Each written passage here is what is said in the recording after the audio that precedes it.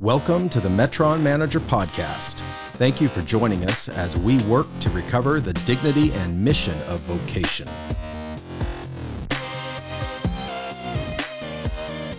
Learn more at metronmanager.com.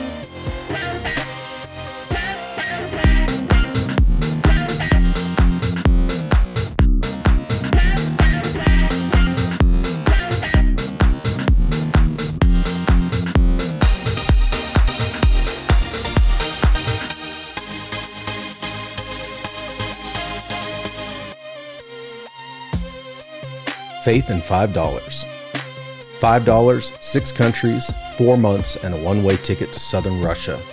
This is a book about faith, obedience, and miracles by Jonathan Nowlin. I hope you enjoy this reading of Faith in $5. Chapter 7. Stepping into the Unknown. Our miraculous story continued as we headed back to Krasnodar. It was almost time for us to move out of our little hidden-away house and fly to St. Petersburg to join the rest of our team. We couldn't believe so much had happened in 2 short months. As this was the first time any of us had been sent out on an assignment like this, we were amazed at how the power and purposes of God could be accomplished through such unlikely people. One of my favorite life scriptures has been, and still is, in Corinthians, where the Apostle Paul refers to us as weak and foolish things. Even now, after 2 decades of full-time Christian service, I still realize that it is only the power of God working in me and through me that accomplishes these kingdom purposes. Paul says in 1 Corinthians 1:27, "But God has chosen the foolish things of the world to shame the wise, and God has chosen the weak things of the world to shame the things which are strong. Praise God that He chooses us and makes us wise and makes us strong in Him." Some people ask me, how do you feel confident or able to handle these very risky situations?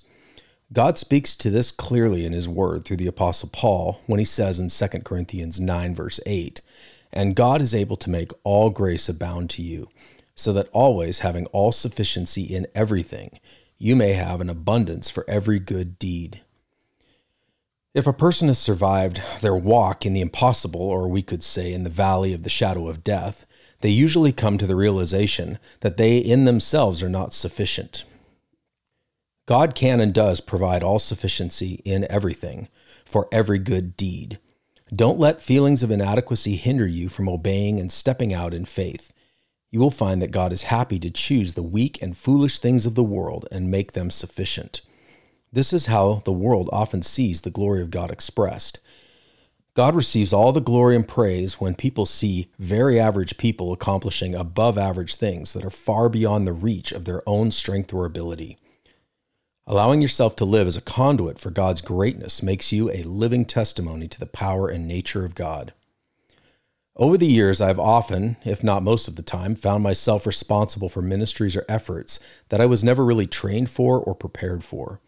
Often these situations and leadership roles were far above my pay grade, so to speak. I chose to step out in faith and obey in these responsibilities that the Lord had set before me. And in so doing, I saw profound fruit and success that was obviously in no way attributable to my own skills or abilities. The outcome was always that God received the glory and praise for what He accomplished. It is a joy and extremely reaffirming to our faith in Christ when it is obvious, even to ourselves, that only He could have done this. Praise be to God.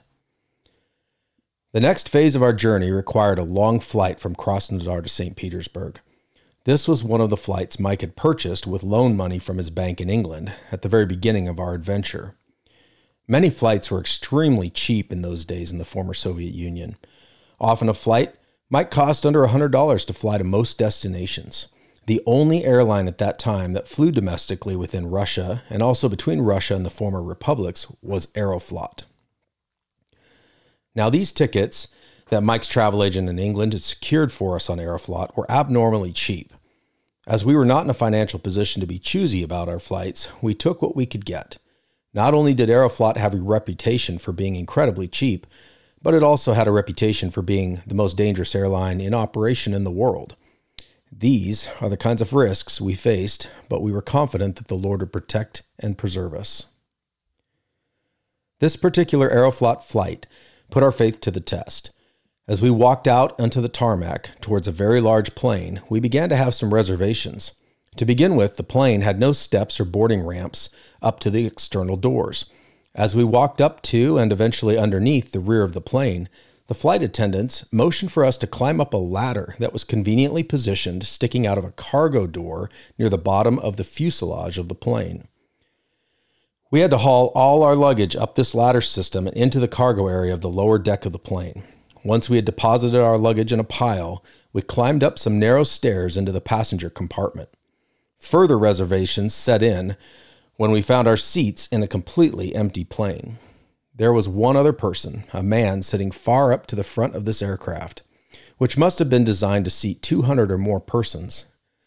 The three of us sat in our own row, a good distance back from the front, and looked around at this surreal situation. There appeared to be no one in charge of this plane, and why in the world were there no other passengers on board? The plane began to taxi suddenly, and we began to laugh nervously, anticipating that something strange was afoot. As the plane took off, a roar of wind came through two of the emergency exits behind us. The plane quickly leveled off at only about 9,000 feet and proceeded to fight its way at low speed through the dense lower atmosphere. As the plane shuddered and shook violently, we realized all of a sudden why the plane was traveling at this low altitude. The plane was not able to pressurize. No wonder the seats were less than $50. We learned later that the plane was on its way to St. Petersburg to be repaired. Then, to make matters more uncomfortable, the only flight attendant on board was an angry, middle-aged woman who forced us to accept the only drink that was available on the plane and drink it. She served us a mysterious green liquid from a silver punch bowl into plastic cups. We tried to object, but she angrily insisted that we partake of this refreshment. It was awful. To make matters worse, we had previously observed her handing large bottles of Russian beer to the pilots after takeoff. Sometimes all you can do is pray and laugh. We made it to St. Petersburg 3 hours late due to slow airspeed and low altitude, but we made it in one piece. Finally reaching St. Petersburg and meeting up with the rest of our team was a mixed blessing. It was amazing to be in such a beautiful city and then to be with our team as we headed out of town to conduct a series of discipleship camps. This is what we had planned and anticipated for months. The only downside was that God had told Faith that after we left St. Petersburg, she was not to pay for our basics like food or housing any longer. So obediently, she cut us off after we left St. Petersburg.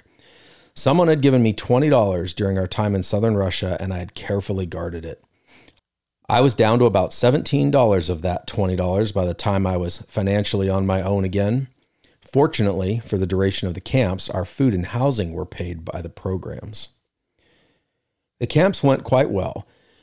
Our team had a lot of fun together, and everyone was excited about the vision and the impact we were having in the lives of these young believers.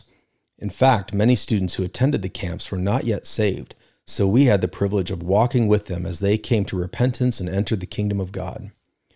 We had all begun to truly love these young people with a depth of love and care that only God could produce in us.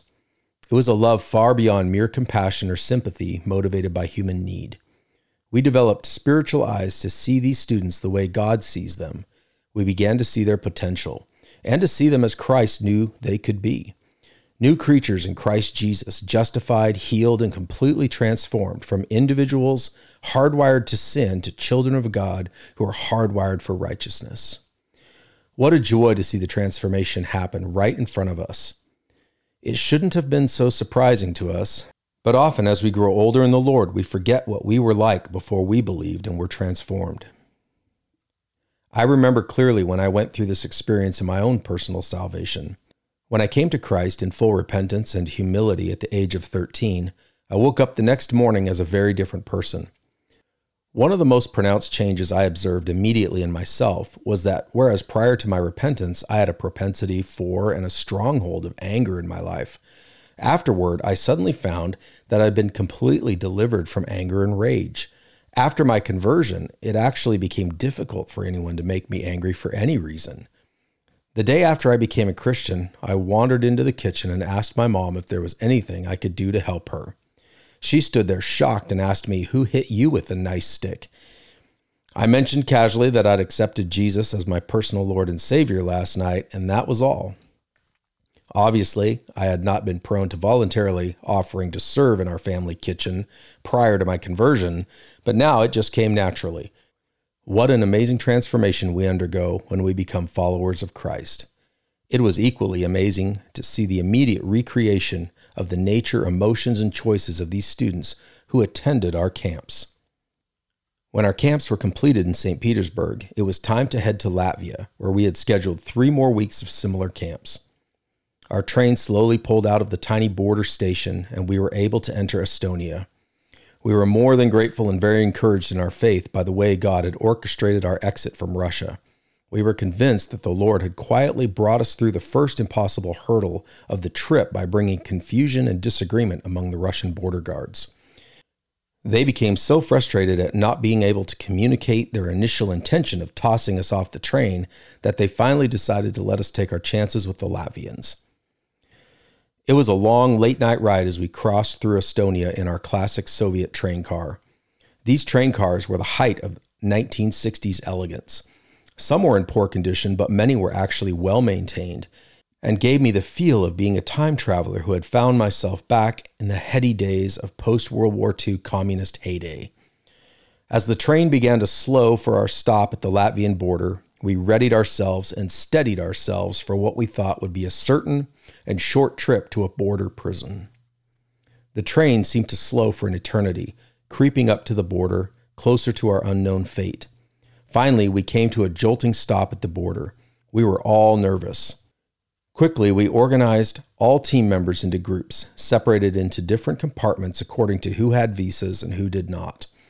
All of us who did not have visas expected to be arrested and had begun to prepare. I had been in the Boy Scouts for a very short yet eventful period of time. One of the things I learned there was the Boy Scout motto, "Be prepared."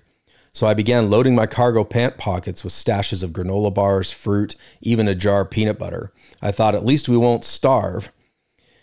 In our room full of likely candidates for incarceration, only one, with unwavering faith, remained on her bunk bed and refused to even put on her shoes.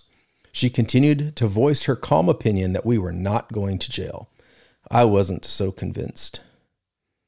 Sure enough, the dreaded process began with the military boarding the train at the very front. They slowly progressed through the train cars, thoroughly checking all documents and visas. You have to give Latvia credit. They were one of the first Soviet satellite republics to really get their country back on track after the dissolution of the Soviet Union. Border security was back, law and order was being instituted on many levels, and civil society was actually beginning to function again. Unfortunately, this all materialized at the worst possible time for us. We had no idea they had made so much progress and changed so many things in the last 2 months. As we sat anticipating the arrival of the Latvian military, listening intently to the yelling, screams, crashes, and fighting that drew ever closer, we began to pray quietly. My Latvian friend, the girl who had been in my discipleship program in the USA, tried to encourage us by letting us know she would stick with us and negotiate on our behalf for the best possible outcome. The soldiers eventually arrived at our car and then our compartment and proceeded to pound on our door. As we opened the door, we saw the usual formation of 2 men with machine guns aimed at us and a high-ranking commander standing in between them. Documents. The commander barked at us in Latvian. He, along with the other soldiers, was in a seriously bad mood. The 3 of them had just literally fought their way down the train and had detained many people as they enforced this new visa and entry policy. Documents, he ordered again. We handed over our passports, and my Latvian friend began in earnest to explain our situation and plead for mercy for us. A heated and lengthy negotiation followed. I could tell things were not going well. Finally, she turned to us with her hands up in the air and said, "I've done all I can do. Now you're going to jail." This was not the outcome we had hoped for. I remembered all the miracles along the way on this trip, all the protection and all the provision. We thought surely this God story would not end with us abandoned in some remote Latvian jail. We slowly accepted our fate and gathered our belongings. "Follow me," the commander said, this time in Russian. I was the first to fall into line as we proceeded down the train car hallway behind the commander. The rest of my visa-less teammates fell in behind me, and the 2 soldiers with guns brought up the rear. We began making our way down the hallway, headed for the door, and then on to who knows what fate. Suddenly, God intervened. The commander stopped unexpectedly, directly in front of me, and spun around aggressively. He had spoken no English up to this point and had made no effort to communicate with us directly. He had chosen instead to communicate through our Latvian friend. He still had our passports in his hand, and he faced me with the passports held up in the air. In perfect English, he said, "I will let you in the country. I hope they let you out." The commander then motioned to his soldiers to let us pass back to our compartment, and he and the soldiers quickly exited our train cars. We stood there in shock. What had just happened? Our Latvian friend stood with eyes wide open and a dumbfounded look on her face. She was the first one to come to her senses, and she ordered us to move quickly back to our compartments. We got in the room and crawled into our bunks. She said, "Turn off the lights, close the curtain, and don't make a sound until this train is moving."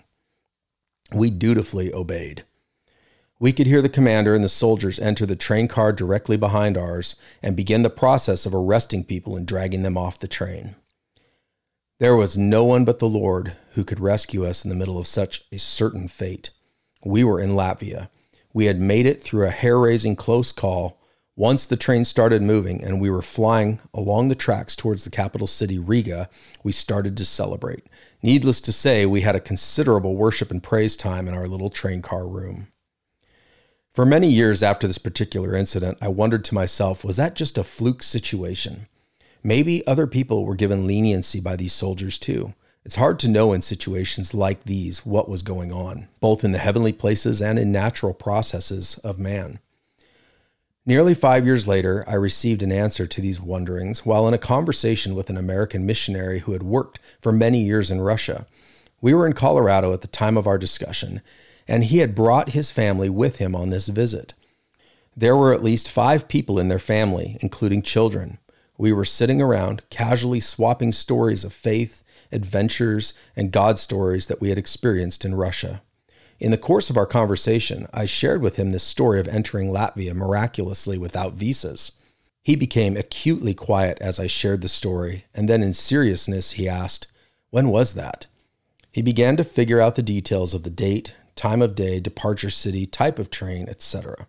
Within about 15 minutes of investigation, he said, "We were on that train." He and his family had been on our very same train on the very same night coming out of Russia and heading to Latvia. He and his family had been living and serving in Siberia for 2 years, and they were on their way back to Europe for a furlough. He went on to explain in a somewhat agitated manner that they also did not have visas, and they did not know about the change in the law when they boarded the train. They had gone through the same experience we had, except that he and his entire family had been arrested and held in a Latvian jail for 2 weeks, beginning that very same night. He didn't know whether to be excited about what the Lord had done in delivering us from arrest, or to be angry about what they had to endure. What we both agreed on was that only the Lord could have rescued our team that night, if even he and his little children were detained by the same soldiers. Hearing my friend's story cleared up any remaining doubts I had as to the nature of the escape that had been provided for us on that train. I learned that night on the train that nothing is impossible for those who are in Christ Jesus. Thank you for listening to the Metron Manager Podcast, presented by Jonathan Nowlin and the Metron Manager Project. Remember, God has given you permission and a commission to work. Learn more at metronmanager.com.